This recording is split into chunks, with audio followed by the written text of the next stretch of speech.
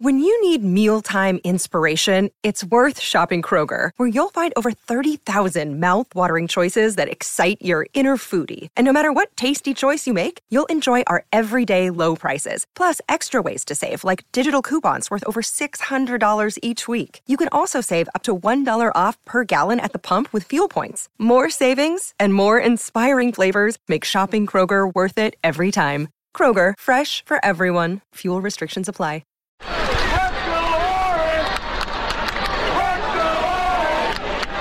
Inside Syracuse Basketball with Mike Waters.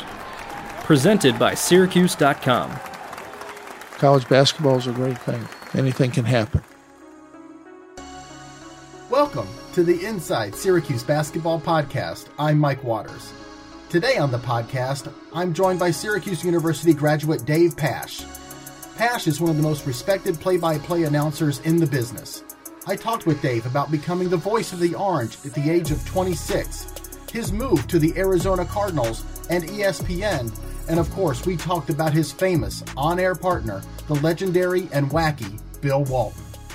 This week we have a guest, and this, when I started the podcast, this is a guy who I had on my initial list of must-haves.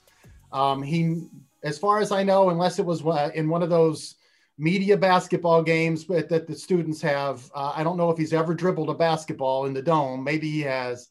But, oh my God, to have former voice of the Orange, Syracuse grad, Dave Pasch on. Dave, this is a pleasure and a treat. Thanks for coming on. Anything for you, Mike. I mean, you've been somebody that I've known since I was a student, so it's always great to be able to come on with you and talk Syracuse basketball and some other things. And yes, I have dribbled a basketball in the Dome.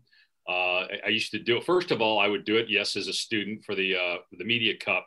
But also when I was the announcer, when Boeheim was still in the locker room, you know, he wouldn't come out right away and the players are shooting around. I'd go out there and shoot sometimes. And as soon as I saw him coming, I'd look at Troy Weaver or Hop and be like, okay, he's coming. You got to leave. So, so I'd always do that before Jim came out and I got busted. Did he ever see you? Did you ever get you know, I think he did. I don't think he cared. I mean, it was just, you know, warming up and stuff. I was just shooting. I don't think he really cared. He's pretty easygoing about that. Obviously, once practice starts, you know, it's everybody be quiet and, you know, go to your seat. But, you know, when you're just kind of waiting around for practice to start and there's just, you know, a handful of guys out there. And actually, when I was a student, too, you know, Hop is a couple of years older than me. When I was a student, I think I challenged him to one-on-one and he absolutely crushed me. But that was like cool, though, to play against Mike Hopkins and, you know, in the Dome. Oh, wow. Now, how did WAER do against the Daily Orange during your days there in the Media Cup? What kind of a player was Dave Pasch? I'm trying to remember. We were not very good. I know that. I don't think we had any ringers. Like, I was okay. I played for a couple of years in high school, so like I was all right. And there were probably several guys that were like me. They were just all right. I feel like the DO, though, was worse. Like, I felt like they had, like, nobody ever played basketball. I'm trying to remember. Yeah, I can't even think of anybody because, like, no standouts. Yeah, there was no one. You know, you graduated from SU in '94, and 5 years later, you come back to take over the play-by-play duties of basketball. I mean, you were so young. I mean, what was that like for you at that age, just 5 years after graduating, to come back and become the voice of the Orange? You're bringing back some great memories, Mike. I think about that. I was in Chicago doing sports radio. It was actually, well, my first year there was The Last Dance. It was the last year of the Jordan era. So I got to kind of cover that for, at the time, WMAQ radio, and doing a 4-hour talk show. I mean, that's all we ever talked about was the future of the Bulls. Mm-hmm. So that was neat. I enjoyed that. And I was doing work for the Blackhawks, but mostly pre and post game hosting. I wasn't really doing play-by-play. So I was now 5 years removed from college, or 4 years, whatever it was. And I was starting to get a little concerned, like, okay, what I really want to do, I'm not doing. Are there opportunities out there? I have a good job. I don't want to just leave Chicago for nothing, but what else is available? And then, the Syracuse job came open. And obviously that I wanted it. I would have been absolutely heartbroken if I didn't get it. And ended up getting the job. And the neatest thing about it was, I think the school wisely was a little concerned about, Doug Logan had been in the market for 2 decades and was very popular. And now we're bringing in some 26-year-old kid. Let's help him out. Let's bring back some famous alumni broadcasters and have them do a game with Dave. So my first year, 99 football season, 99-2000 basketball as the play-by-play announcer for Syracuse, I got to do games with Marv and Dick Stockton and Tirico and Ian and Sean and Hank Greenwald and Andy Musser. I was supposed to do a game with Marty Glickman. That's the year that Marty got sick and eventually passed away. But oh, man. For me, just first of all, I'm getting a dream job. Because even going back to growing up in Wisconsin, I was a Syracuse basketball fan because they were on TV all the time in the late 80s. And so I wanted to go to Syracuse because of the basketball team, because I was a Sherman Douglas nut. And so it was so cool to get that job and then also to be able to work with those guys and do games with them. So, it was 3 years that I was there before I came to Arizona, but it was a great 3 years. Now, I'm sorry. It sounds like it would be, in retrospect, wow, that was really cool to do games with Marv Albert and guys. But I'm sorry, I don't think that would have helped me if I was in your shoes. I would have been more nervous with Marv by my side. I'm like, no, just let me go. It was, look, I won't lie, I was nervous. Mike Tirico and Sean McDonough and Ian Eagle, I would say those 3 guys really became advocates for me. I think Mike and Sean were both on the committee as they were trying to find the next announcer for Syracuse. And, I knew Mike a little bit. Mike is probably 5 years older than me, 6 years older than me. Sean is about 10 years older than me. So, I was still, not in their age group, but I knew them a little bit because they still were very involved with WAER, and they still are. Those 2 guys probably do more for broadcasting and broadcasters at Syracuse than anybody, and then Ian as well. He was doing the Nets at that time, and I think he might have just started at CBS. So, these guys were so helpful to me. They made me feel comfortable, and so I wasn't as intimidated with those guys. But I thought I'd be really intimidated with Dick Stockton, but he couldn't have been nicer. Like, he was so friendly. Marv was nice, but Marv, this is somebody that I grew up absolutely idolizing, him and Costas. And, I got to know Bob. We didn't do a game together because I think of Bob's commitments, but, he was great. Marv was probably the one I was intimidated by the most, just because, you're talking about, again, from my childhood, the voice of the NBA on NBC. You think of the Jordan championships and him calling those games. And obviously people in New York knew him as, the voice of New York sports. Not growing up in New York, I knew him as a national guy. And then when I got to Syracuse, I learned about all this stuff. But he was the one that, no question, Mike, I was the most intimidated by, just because of who he is. Now, you said something before that kind of intrigued me. You said you grew up in Wisconsin, a Syracuse basketball fan. A lot of the kids that come to Syracuse and go to Newhouse School now, they come here because they want to be the next Mike Tirico, Sean McDonough, Marv Albert, Dave Pasch. They're coming here because of you guys. You didn't come to Syracuse because of, the announcer history, or was it really just because of Sherman Douglas? No. So yes, good question. Let me clarify that. So yes, so I knew, that in high school that I was not good enough to continue to play basketball beyond high school. I played golf in high school, and I could have played, at a very small college level, but I wanted to stay in sports, and I wanted to get into broadcasting. And all of a sudden, as I'm, watching all these Syracuse games, Dick Vitale was doing all the games, and Syracuse was always highly ranked and fun to watch. They were kind of like the Showtime Lakers of college. So I was always watching them in the alley-oops. And Dickie V starts talking about all these guys that went to Syracuse. And so I started learning, Bob Costas went there. Marv Albert went there, these national guys. At that point, Mike Tirico was probably just out of college. So, he wasn't a big name yet, but Sean, I think, was at CBS already. So, doing World Series. So, Dick mentioned Sean, Dick Stockton. There were other names he threw out there. So it started with me being interested in Syracuse because of how good they were in basketball, but then starting to hear about the broadcasting, I was like, I got to go there. That's the place. And I remember going there for a visit and being in an auditorium and someone asking, raise your hand if you want to call Syracuse basketball. And literally the entire auditorium raised their hand. I'm like, first of all, I don't even know if I'm going to get in here. And second of all, if I do, boy, I don't know that I'm going to, I don't know that it's going to work out. There's just too many people that want to do this, and I didn't get into to Newhouse. I got in, I was in the VPA school. I did have the grades to get into Newhouse, and not because I couldn't have, I just didn't try very hard in school, either in high school or at Syracuse for that matter. I think I can say this now that we're 30 years removed, I can say I didn't pay attention. But I think it helped me, Mike, because when I got there, I knew that I had to be better than everybody else because they were in Newhouse and I wasn't. Mm-hmm. And I knew about the history of WAR.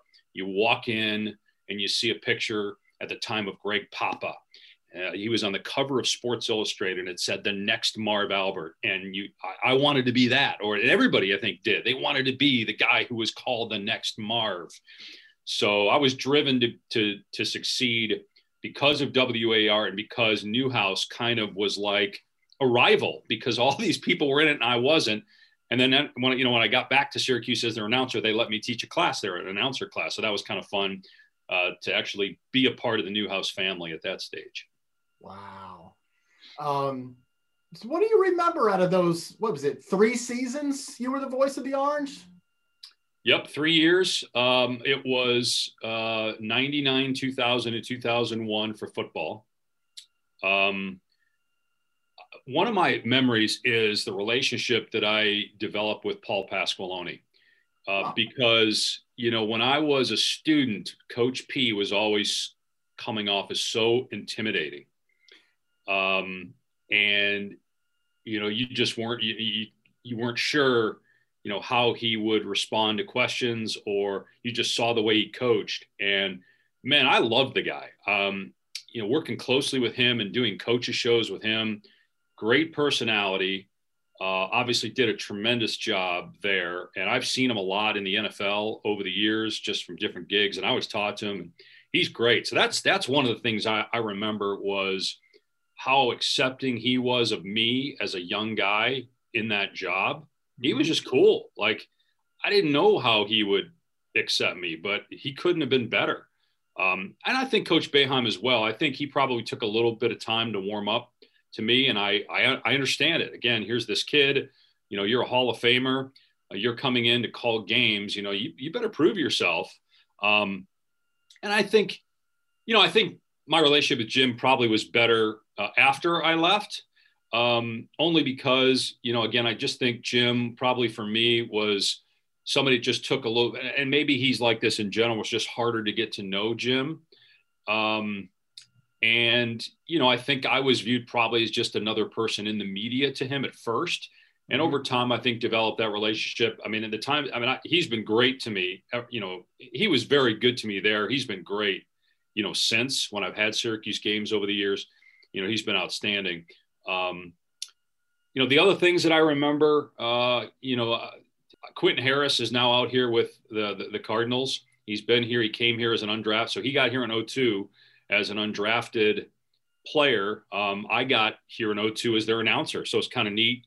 And I called his games at Syracuse. I remember, I think it was against Buffalo, a 90-yard fumble recovery for a touchdown. For some reason, that game stands out. And, Quentin Harris and I, kind of coming in together at the same time, became friends. And he's now very high up in the personnel department. I think he's got a chance to be a GM in the NFL at some point. Jason Hart was on one of those teams. And, I've gotten to know Jason a little bit more now that he's an assistant at USC and obviously doing all the Pac-12 games. So, look, we could be here all day talking about, the memories of the days back calling the games. But I was very appreciative of Coach P and Coach Boeheim for just being respectful and allowing me to kind of prove myself. Because if it were me, especially if I'm Jim Boeheim, right, and I've won a championship, and I've been to all these Final Fours, and I'm a first ballot Hall of Famer, and now here comes some 26-year-old kid who's going to call my games. I'd be a little skeptical if the roles were reversed. I got to ask you, after you leave Syracuse and you took the job, I think first it was with ESPN and then the Arizona Cardinals. It was the Cardinals first, so 2002, and then started doing some stuff for ESPN 2003. So 1 year after you leave, what are you thinking as you're watching the 2003 NCAA championship game? That's right. So I should say Jim had not won a championship. He had been to multiple Final Fours. I remember, right. Yeah. 87. It's funny because I got to know Steve Alford when he was here at UCLA, and Keith Smart was coaching in the NBA when I was doing NBA games, and it was like I still was mad at those guys. I was 15 years old watching Syracuse lose a last second shot and almost in tears, because of those guys against Indiana. But and then obviously the great run with John Wallace. But yeah, I left. I think my last year they went to the NIT. My first year, 2000, I think it was Sweet 16. They lost to Mateen Cleaves in Detroit at the Palace. Yep. And then my third year was a bad year. They went to the NIT, and then the next year they win the title. They get Mello, and they win the championship. Look, first of all was very jealous of Mark Johnson getting to call it. Mark was in between Matt Park and I. In that job. So I was very jealous of Mark, but I was so happy. It was so great because you felt like, you were somehow a part of it because you got to know a lot of the guys that were a part of it. So that was of my sports memories, that is in the top 3 or 4 without question. There wasn't a moment at all where you're like, man, that could have, what would Dave Pasch's call have been? Yeah, I did. Like I said, I was a little jealous of Mark. So, I thought about oh, man, to call the Hakeem Warwick block. Right. The moment, I remember when Coach Boeheim, his moment of excitement and, oh, my goodness, I got the championship now, right? I got it. Because, look, this guy was a legend already. And being around him and watching how smart Coach Boeheim is as a coach, and also how he understands personnel and selecting personnel. You knew this guy was an unbelievable coach. It just, there were people that said, oh, he still hasn't won the championship, still hasn't won the big one. So yeah, seeing that moment of him, the exhilaration of winning it, but also the relief. I kind of thought about how would I have handled that? How would I have dictated that to the audience to try to capture the moment? All right, now we're coming to the portion of the podcast that we've all been waiting for, where we get to talk to Dave about his most famous analyst partner, and that's Bill Walton. Obviously, he's caused you to lose all your hair. Yes. What is it like calling a game with Bill Walton?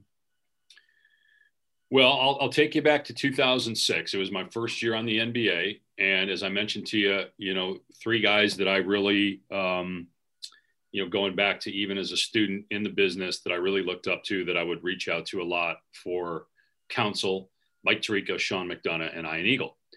And Sean had worked with Bill, Ian had worked with Raft all those years. So, I sought their counsel.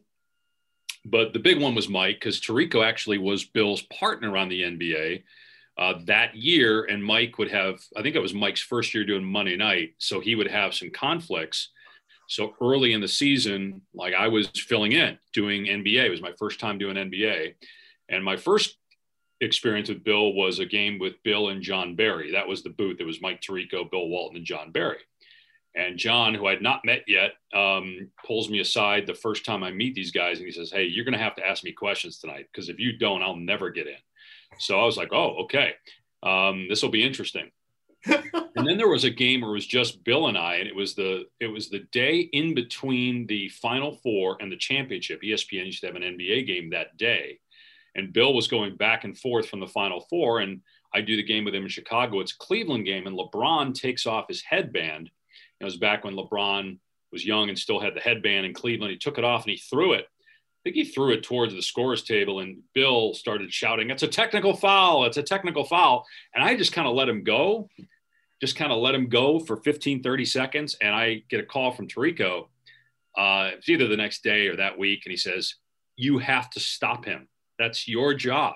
You're there." And I'm just thinking, I'm happy to be calling NBA games. And I don't know if this is going to last. I may be one and done. I'm going to enjoy it. I'm sitting next to a Hall of Famer in Bill Walton. I mentioned growing up watching NBC. So I remember him and Snapper and Tom Hammond. And I got to work with Tom's son, David, at Syracuse. So I remembered Bill being wild and crazy. But obviously sitting next to him was unique that first time. So Tirico said, "You have to stop him. That's your job. You got to cut him off and jump in and redirect." So I kind of filed that away. Yeah.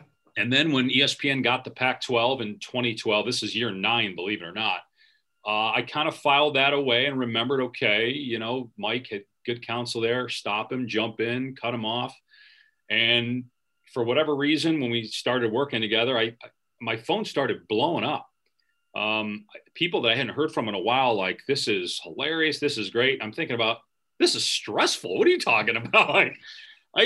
This is, he's insulting me. He's boxing me out. He's talking about things that have nothing to do with the game. But people thought it was entertaining, the back and forth. Sure, there were some that hated it and some that still do.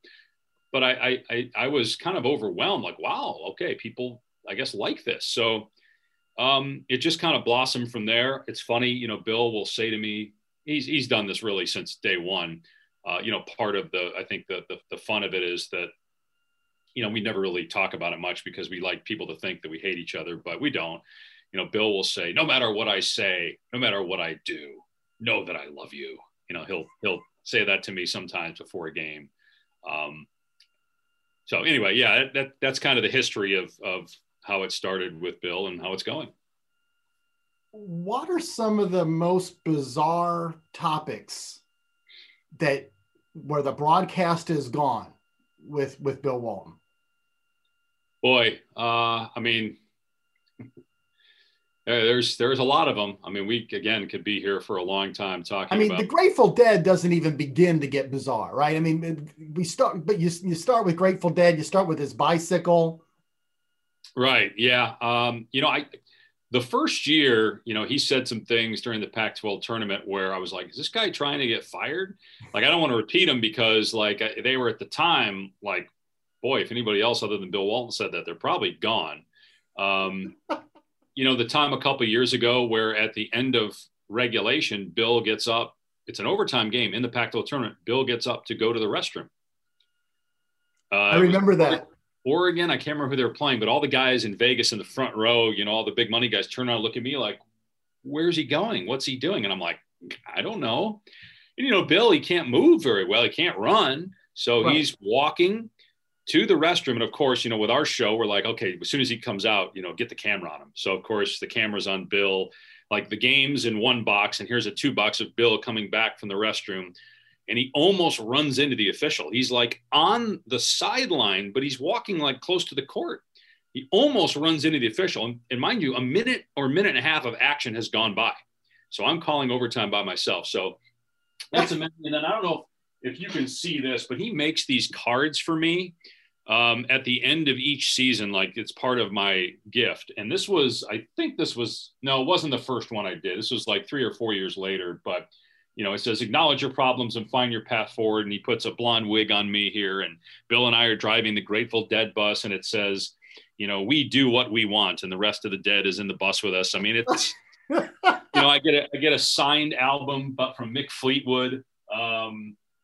There's just so much stuff, Mike, of things that Bill, God. One time he's talking about, feeding the post. And he's like, you've got to milk him. You've got to milk him. And Bill goes, and he just like out of nowhere says, I've been milked, but or when he's talking about when you do a game in Boulder, he's like, here we are high in the Rockies. I love elevation, just that kind of stuff.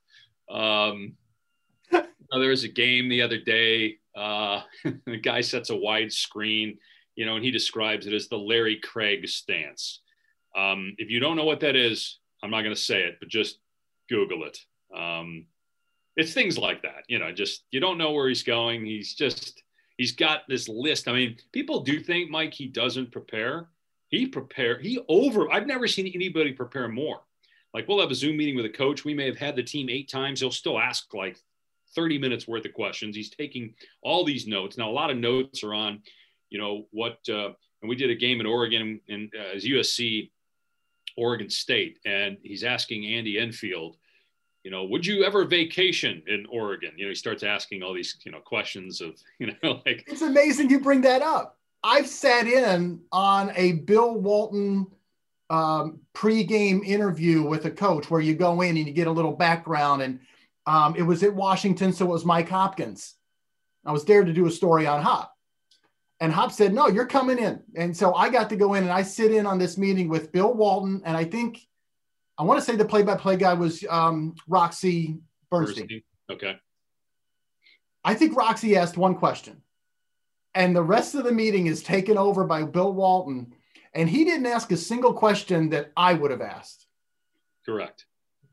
But he asked all the questions he wanted to, and probably got all the material he wanted to have. It was bizarre. And yet it was an experience. Oh yeah. I mean, he will, he does ask basketball questions, or, he'll ask about players, but he does try to get deep in with, and he loves to talk to the coaches about their families. And, yep. He sung happy birthday to Bobby Hurley's daughter the other day on the air. And then he then ate 2 candles that were lit, and then dove into the chocolate cake, and he just, sat there with his face into the chocolate cake, and then popped his face up, and he's got chocolate all over it. We did do a game at Washington. He and Hop is interesting because, they would talk about rock and roll and all the concerts that Mike goes to. And before Hop went there, Bill likes to do things with other sports. We did something with the crew team where we went out on boats, and, Bill had his crew outfit on and then did the game in his crew outfit. It looked like a big onesie, because it barely fit him. It's a 6'11" guy in a crew outfit. So he sat there in the stands, and at Washington, you're about 15 rows up. You're not courtside. So he's basically surrounded by fans, and here he is calling the game in his wetsuit. It was priceless. Unbelievable. Non-Bill Walton division. Who's your favorite partner that you've worked with over the years? I can't answer that. There's too many. I'd get in trouble. I've been blessed, Mike, to work with. I have a list. There's a list. Van Gundy. Love Jeff. Hubie Brown. Love Hubie. Urban Meyer. Love Urban. Had a great year with Urban. We're still friends. I'm going to get to somebody you hate. Jay Billis. No, I love working with Jay. I wish I worked more with Jay. Jay's awesome. He's one of the best in our business. Dick Vitale. The first time I worked with Dick, so there's a story there, as I mentioned, growing up in Wisconsin, watching Syracuse, listening to Dick Vitale, who was ESPN at that point, right? I mean, ESPN didn't have a ton of games. The ones they had, he was doing. And in 2004, I think it was my first full year at ESPN, Brad Nessler was doing the Saturday prime games with Dick Vitale. And I wasn't doing a lot of games. And Brad got stuck in Atlanta because of an ice storm. And so I get a phone call the day of a Texas-Kansas game in Lawrence. The phone call is, can you get on a plane in 2 hours and get to Kansas? You're going to do the game with Dickie V. So you talk about being nervous. Okay. He could not have been nicer and more welcoming. And I was nervous as I'll get out. And then about 4 years ago, I did an NBA game with Dick and Bill. And that was interesting. Talk about not getting a word in. Yeah, I was going to ask you how much. A good thing you don't get paid by the word. They talked for the 2.5 hours. They probably talked for 2:28. I'll bet overall, like when Klay Thompson had his that 37-point quarter, whatever it was, and they said he took 11 dribbles, and had 37 points. That was like me. I probably said, over the course of the 2.5 hour broadcast, 2 minutes worth of content. There you go. Show that one to your class, to your students next time you have to talk to an SU class. Show them that game tape. Yeah, this is how you do it, kids. Yeah, it's probably not one that I'd recommend sending to the Hall of Fame. That's for sure. This has been a pleasure. We could probably go on for a very long time and talk about all your other announcing partners and your experiences in the booth, but we're just going to have to save some of that for another day. But I appreciate your time and your stories, Dave. It's good to see you again. Yeah, you too, Mike. Great seeing you. Thanks for having me on. I want to thank Dave for joining me on the podcast today, and thanks to you out there as well for listening in. Please subscribe to the show wherever you get your podcast, and follow all of the Syracuse basketball action this season with our complete coverage on Syracuse.com. Until next time on the Inside Syracuse Basketball Podcast, I'm Mike Waters.